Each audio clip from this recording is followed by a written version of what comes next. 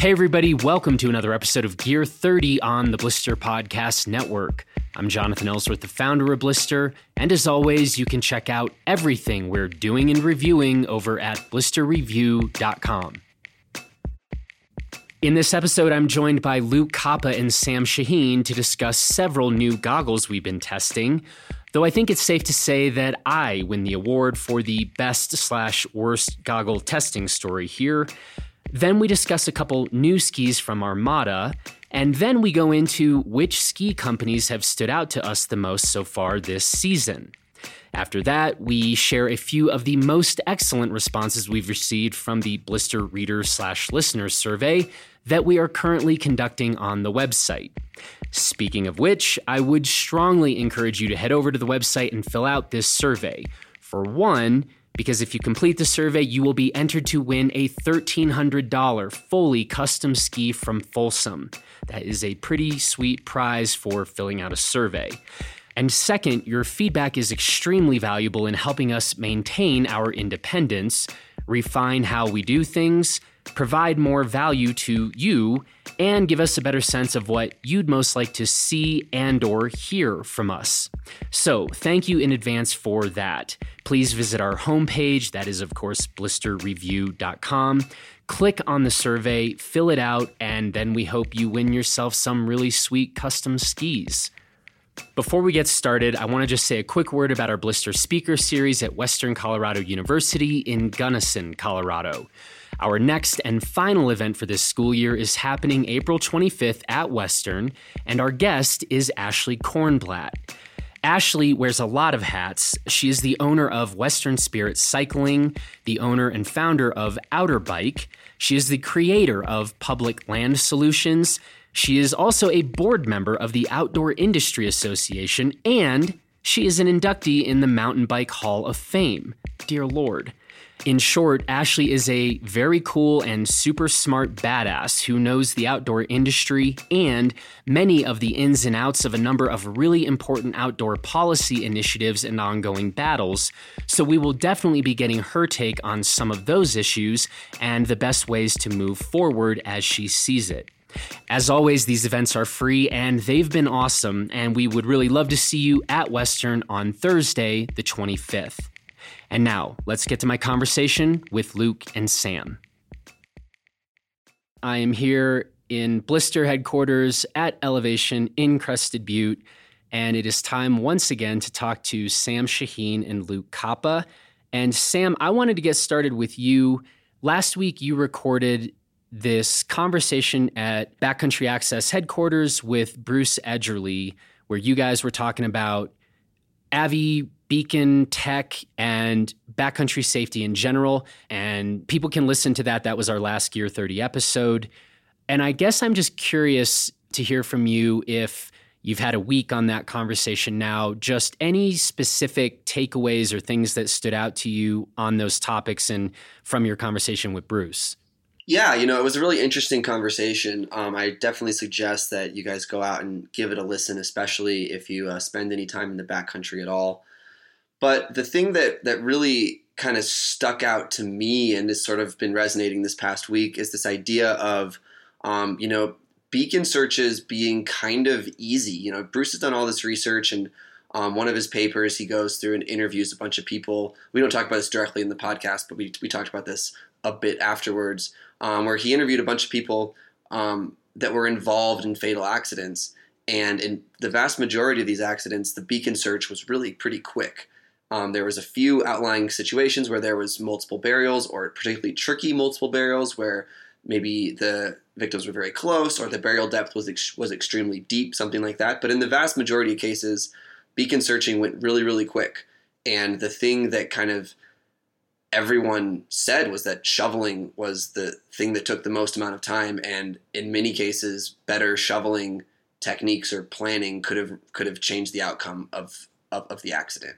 Which is kind of surprising because as backcountry skiers, in the beginning of the year, we usually go and do a bunch of beacon practice, like bury the beacon in some snow, run around, try and find the beacon. And really, it's not that difficult, even when you throw out a bunch of beacons and do stuff like that. But practicing shoveling is A, a lot harder, and B, perhaps because it's harder, people don't really do it. But putting your time into practicing shoveling is clearly a very important thing. So I think that's something that everyone should have in the back of their mind. And if not, going out and practicing shoveling, knowing the proper techniques and how to excavate, effectively, so you're not just digging straight down into a hole and collapsing airways and things like that. So definitely take a listen to the conversation. It was really interesting, and think about your shoveling next time you're out practicing safety.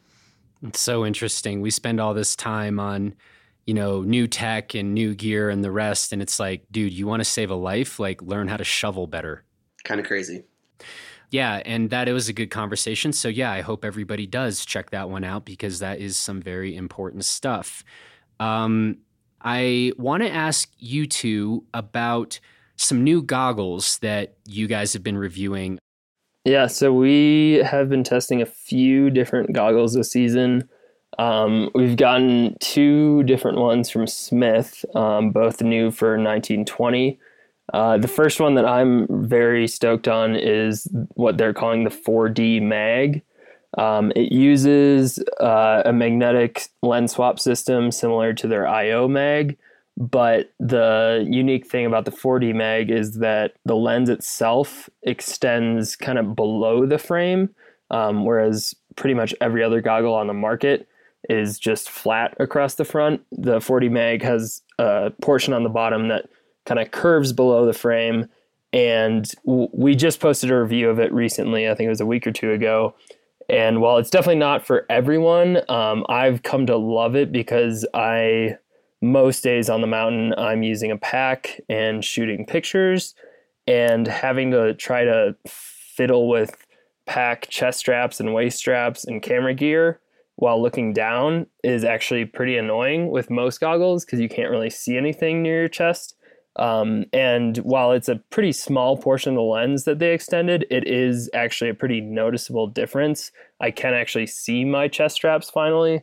And overall, I've just been very, very high on the goggle. The fit is a little bit trickier to dial in than some other goggles I've used, I think because the lens itself is a bit stiffer because of how it's shaped.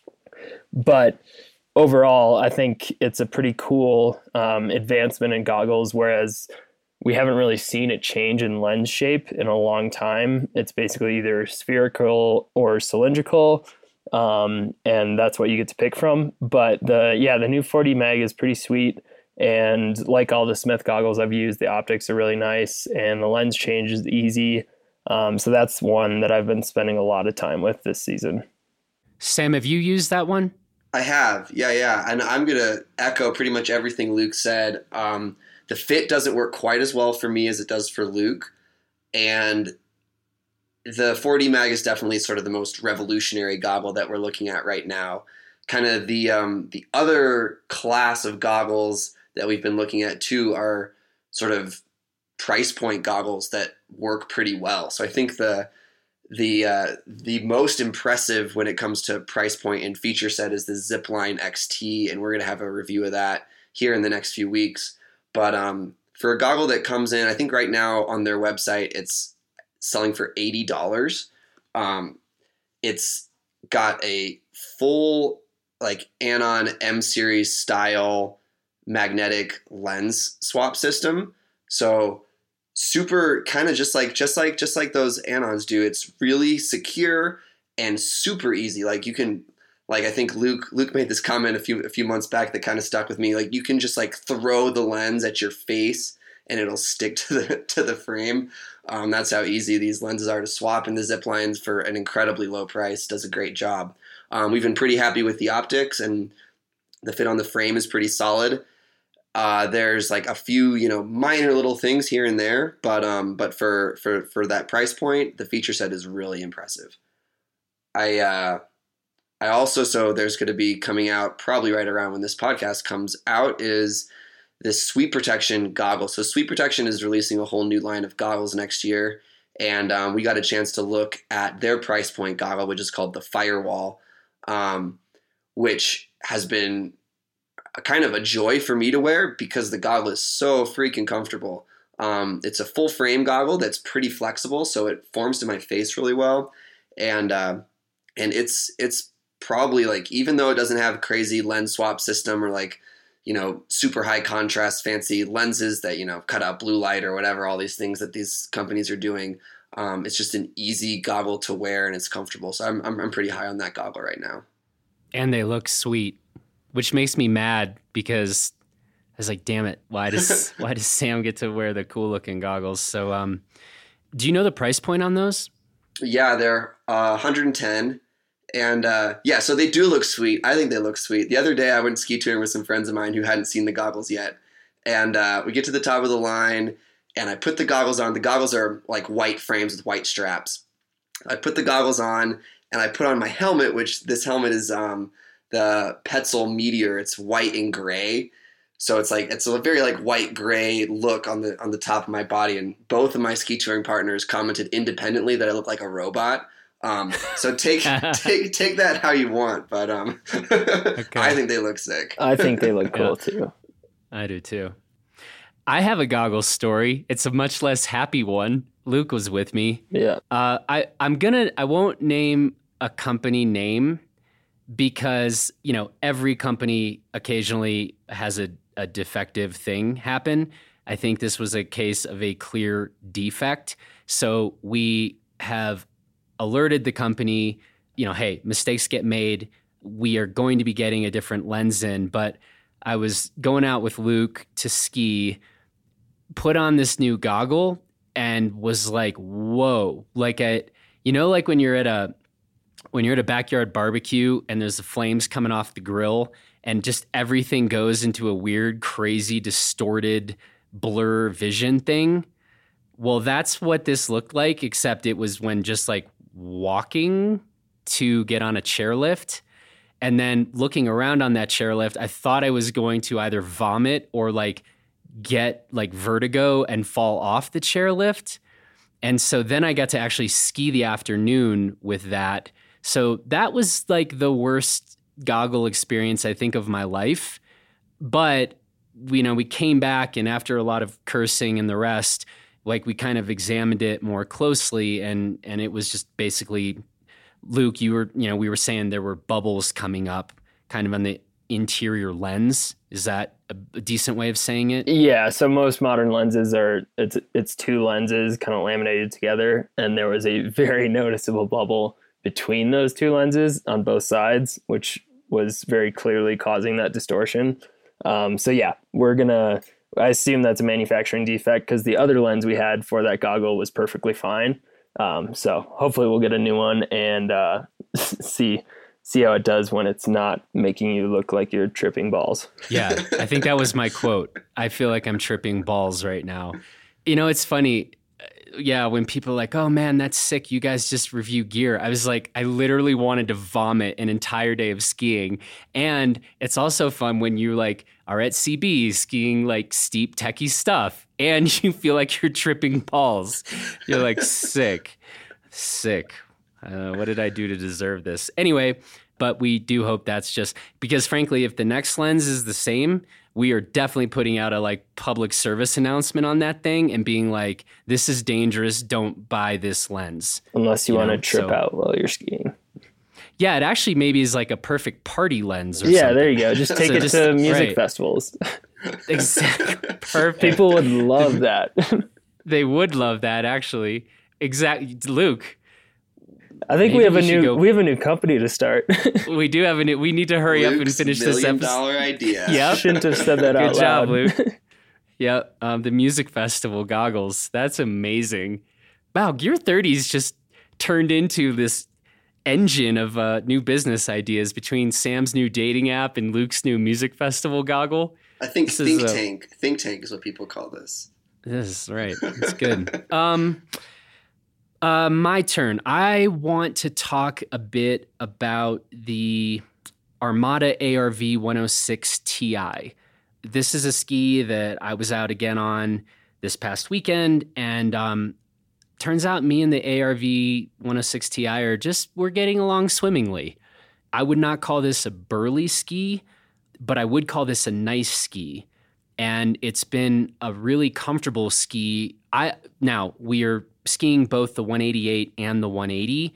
I've only skied the 188. Luke has been on both. I'll ask him to talk about those length differences here in a sec. But that 188 ARV 106 Ti has just been a ski I've gotten along really well with at Crested Butte. So yeah, not a burly ski, but a decent amount of stability. So it's kind of there for you, but it's not a ski that's going to kick your ass.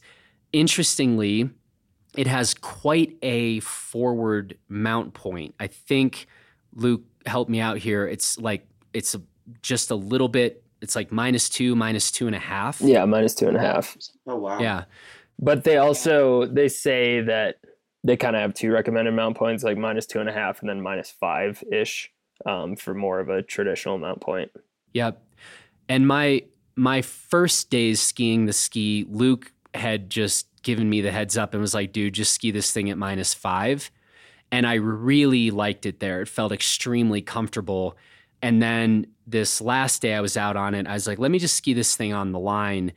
And granted, I'm a directional skier. I'm not spinning, but if my ski partners would have been willing to stop and slow down at all, which God bless them, they were not, I would have liked to have moved that thing back closer to that -5 line. At -2, it just felt like a lot of tail.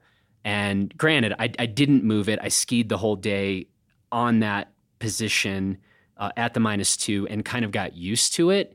But that thing at -5 felt pretty money to me.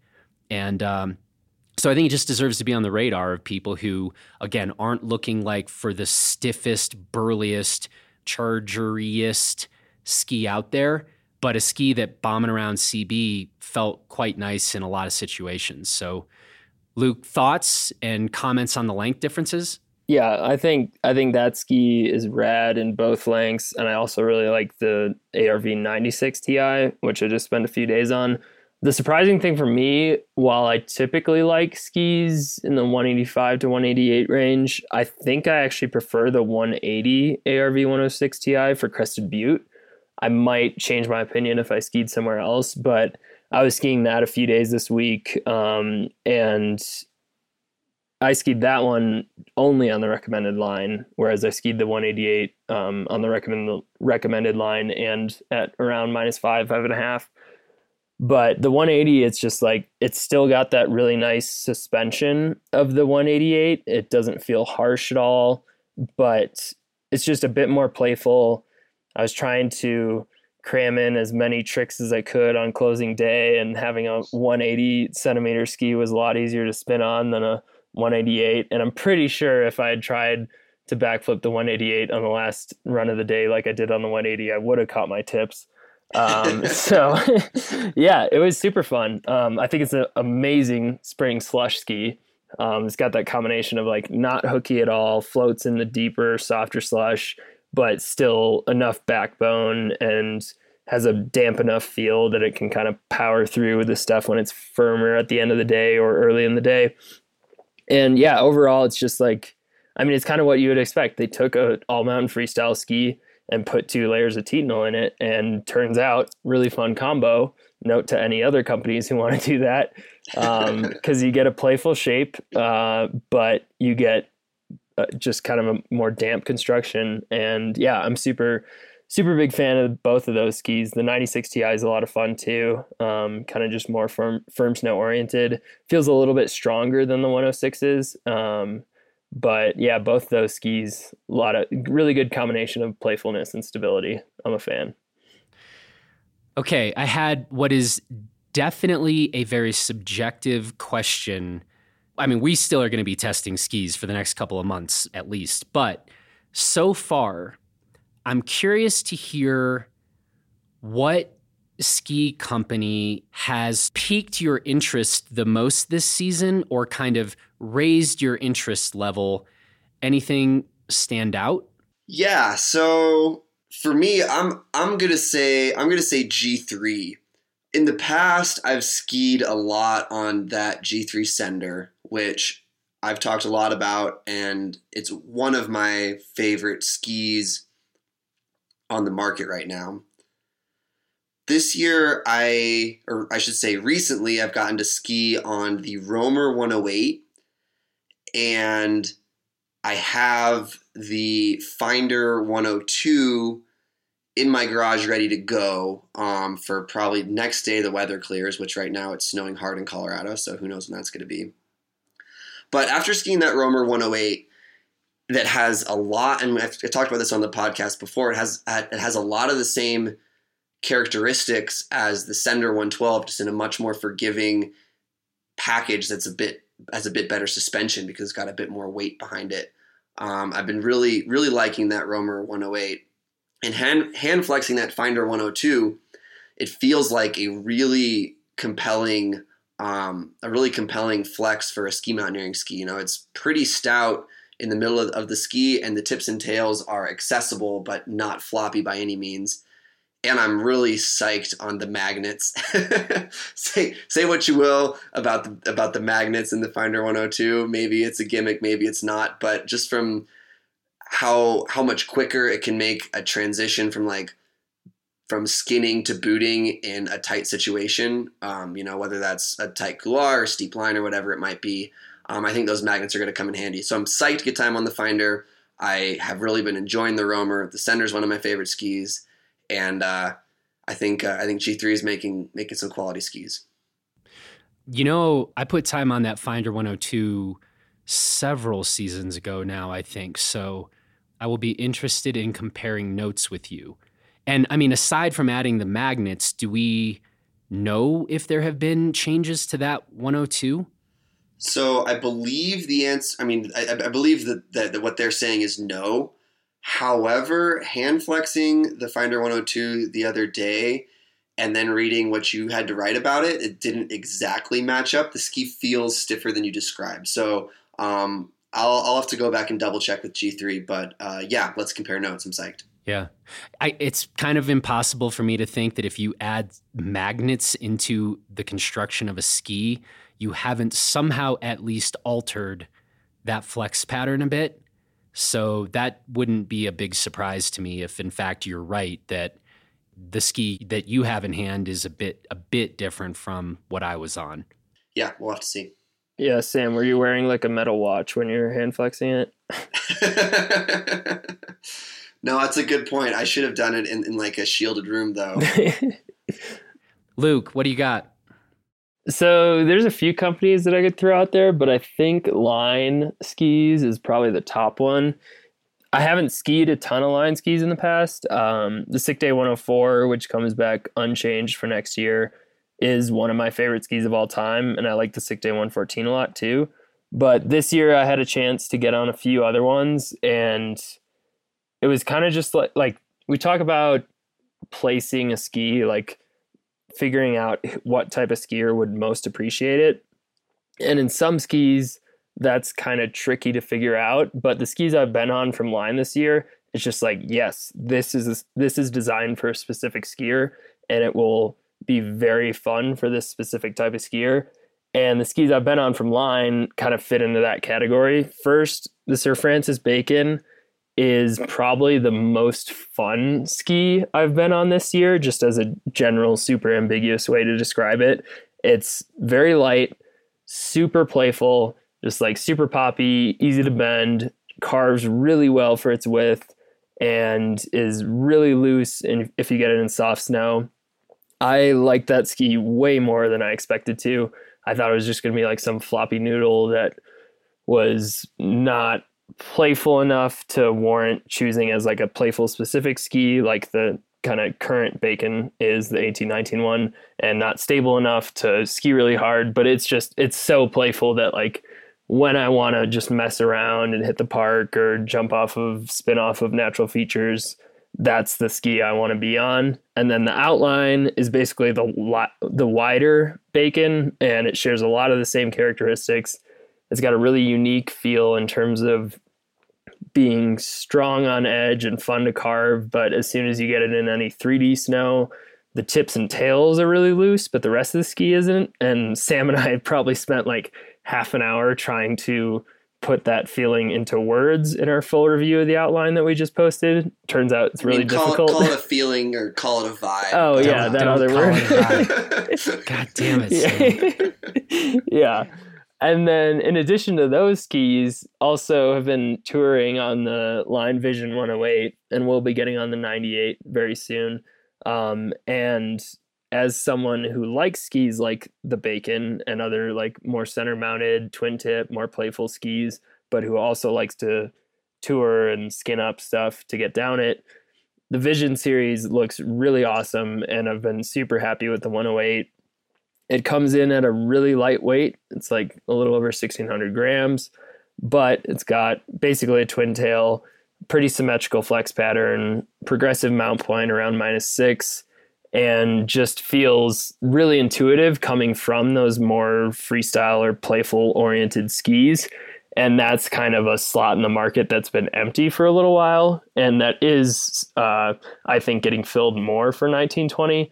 But between the Vision, the Outline, and the Bacon, and then also the Sick Day 104, which I still absolutely love, it's made me very, very appreciative of Line for next year.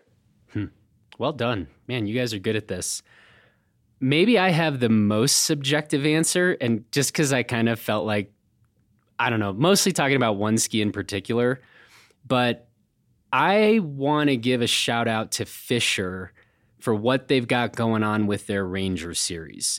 CBMR's season just wrapped up this Sunday, and I've been working very hard the last several weeks and had kind of been sick and the rest. And so I was like, all right, it's the last day of lift access riding at Crested Butte. I'm just taking whatever ski I feel like taking out today. And I went with the Fischer Ranger 102. And I had a great time again on that ski. And it really just got me thinking about, we've been spending time on the Fischer Ranger 94, and I've been spending time on this Fischer Ranger 107.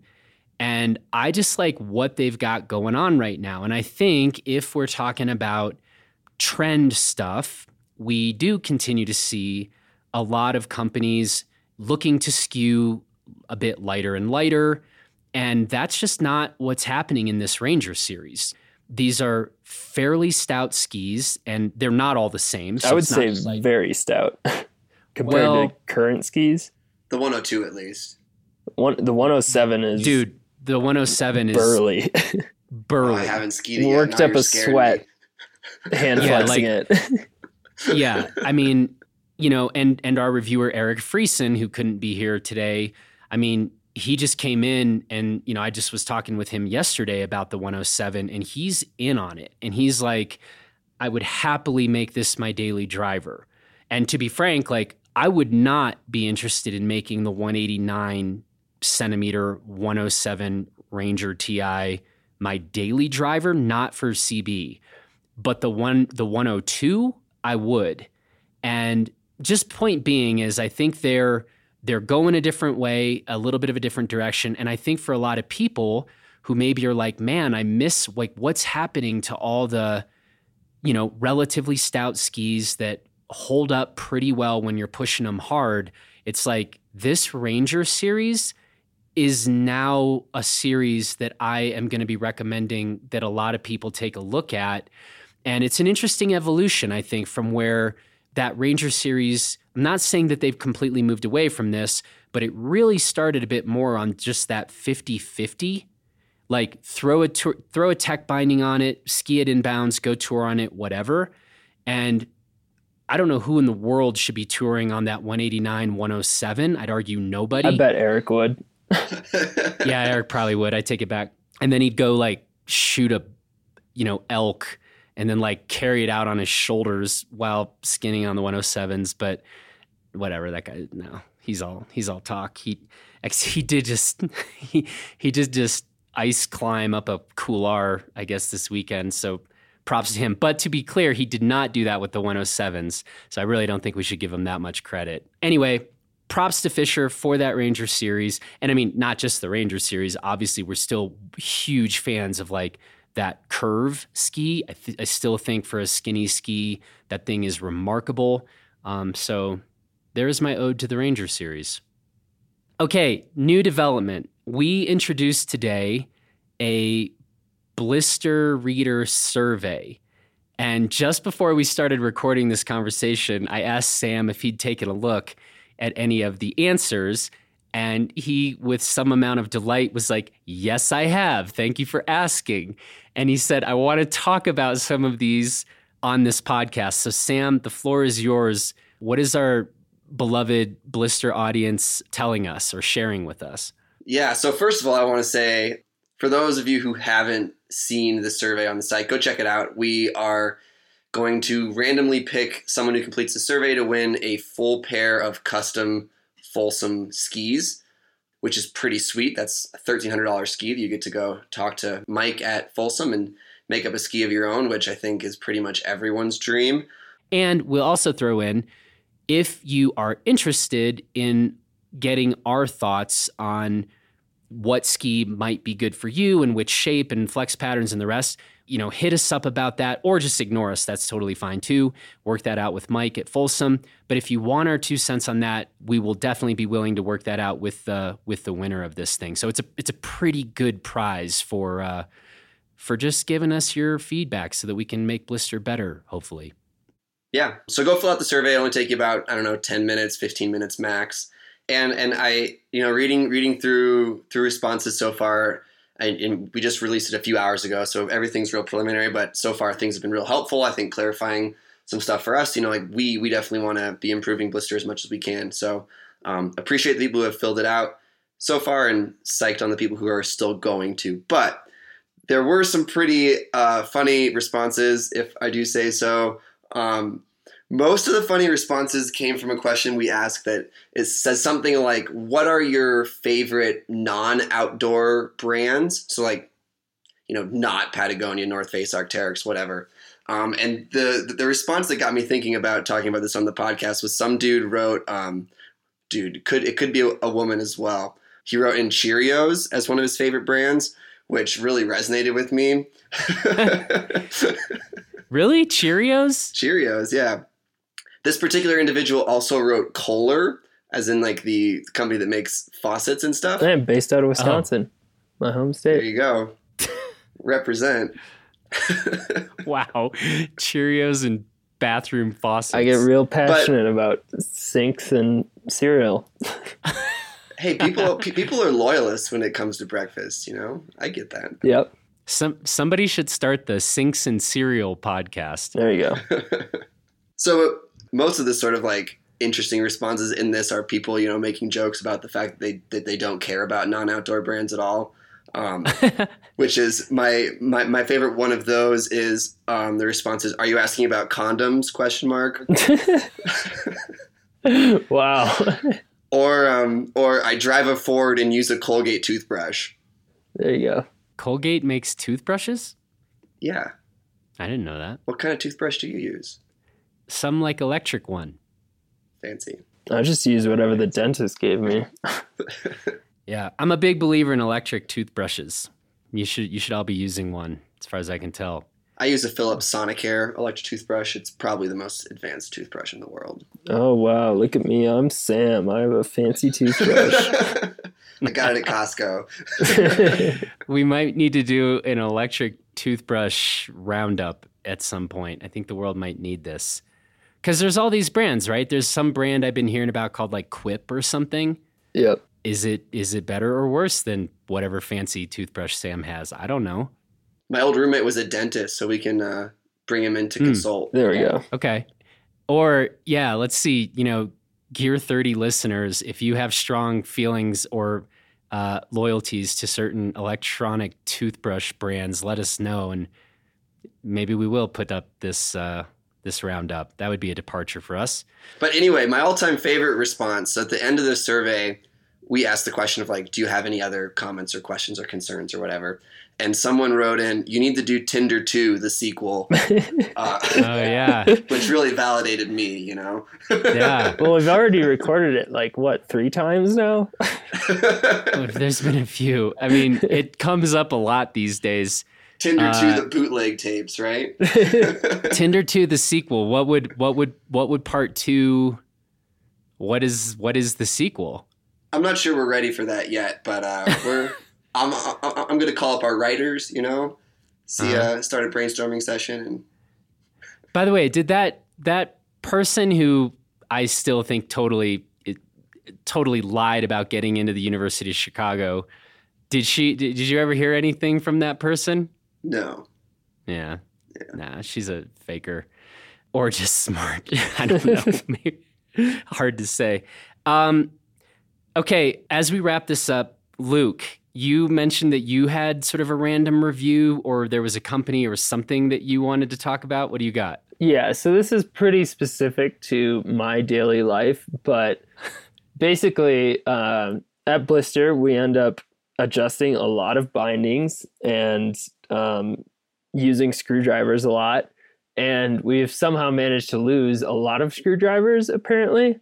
So for the past few weeks, I've been using a bright pink screwdriver that I bought when I got to college that has interchangeable bits and has a apparently terrible rubber grip. And I've given myself probably like 5 or 6 blisters this season just from screwing screws into and out of bindings and adjusting DIN settings. And then Sam was nice enough to grab a G3 branded Posi screwdriver the other week, which our audio engineer Luke Alley kindly brought to CB. And I just had to take out some bindings and put some back in today and have no blisters, and it was extremely easy to get the screws in and out of the skis. And I just want to shout out G3's branded Posi screwdrivers. I don't know who actually makes them, but they are fantastic and they make my life a lot happier. And if you ever need a Posi screwdriver, I don't even know if they sell them, but they're really good. Okay. Well, wait a second. This is an important topic now because I use Posi drivers like more than forks or spoons. Like this is an important. That's actually true. Yeah.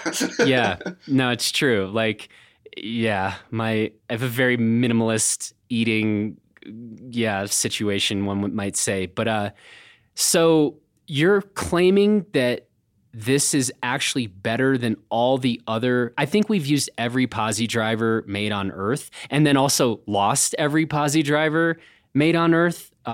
I'm seriously upset. I think we've lost like 20 this season. So I don't know where they're going. Rats maybe are stealing them. I don't know what's happening, or they're just all. We're gonna find them all someday, like all stashed in like one old backpack somewhere. But you're claiming that these are actually better Posis than all the other Posis we used, or that you were just happy to have a Posi given the whatever pink terrible thing you were using? So I think in terms of, well, first off, the grip I think is very good. It's grippy without being abrasive, which my pink interchangeable bit screwdriver is extremely abrasive apparently from the scars I'm looking at on my hands.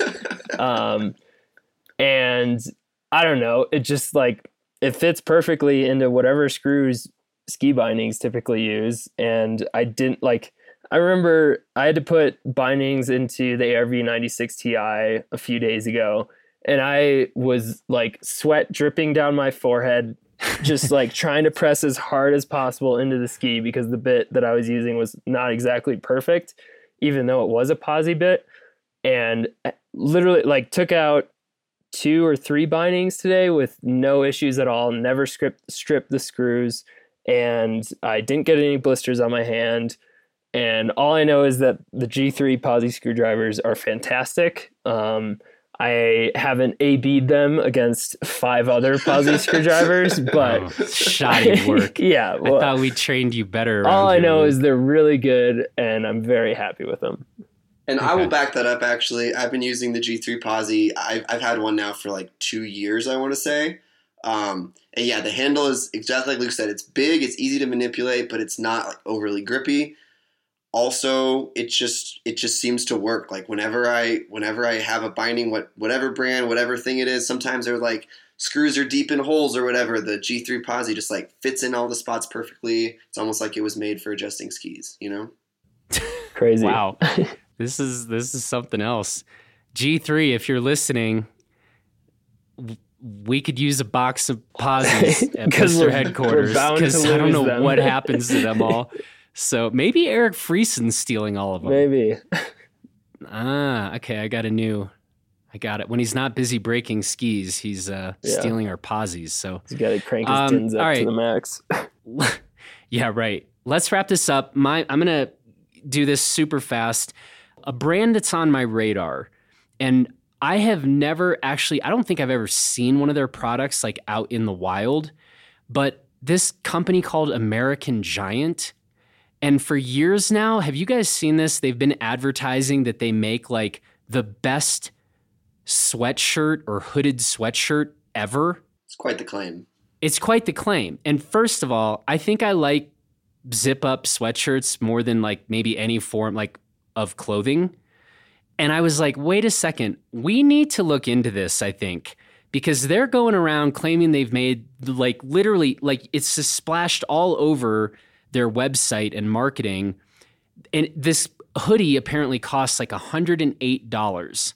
So expensive for a hoodie, but I'm not mad because if the question is, would I pay $108 for the best zip up hooded sweatshirt in the world? The answer is yes, for sure, because I'm going to wear it like 250 days a year. So, but it just got me thinking, like, does anybody actually have any experience with this company? So Gear 30 listeners, if you do, and especially if you've checked out their like whatever classic expensive zip up hoodie, I would like to hear from you. And if we don't hear anything, I think we're going to have to just get our hands on this thing. And I need to decide for myself if they should be getting away with making this claim. Huh. Yeah, intriguing. Apparently their stuff is made in the USA. Thought that was interesting. Some of their stuff does look good, but in particular, I was like, we need to explore and investigate into this very bold claim they're making about a zip-up hoodie. Yeah, I mean, I wear a pullover hoodie about 75% of the days I live, so I would be very interested in trying their pullover hoodie. They do make pullover hoodies. I don't know if they call those the best pullover hoodies on earth ever, as they do their zip up, but I mean, we're going to investigate this, but it'd be interesting to get some feedback from anybody who's actually bought this stuff. So that's all I got. Thanks to Sam and Luke. Thanks to all of you for listening. Do please go fill out that blister survey. You've got a shot at winning a $1,300 custom Folsom ski of your choice. It's pretty good. So please fill out that survey and we will talk to you all again very soon. See ya. See ya. That's it for this edition of Gear 30. Thanks to Luke and Sam for the conversation, and thanks to Luke Alley for producing this episode. Now, please do not forget to head over to the website and fill out our survey. It will help us make Blister better, and you might also win some very sick custom skis. As always, thanks for listening. Please take good care out there, and we will talk to you again next week.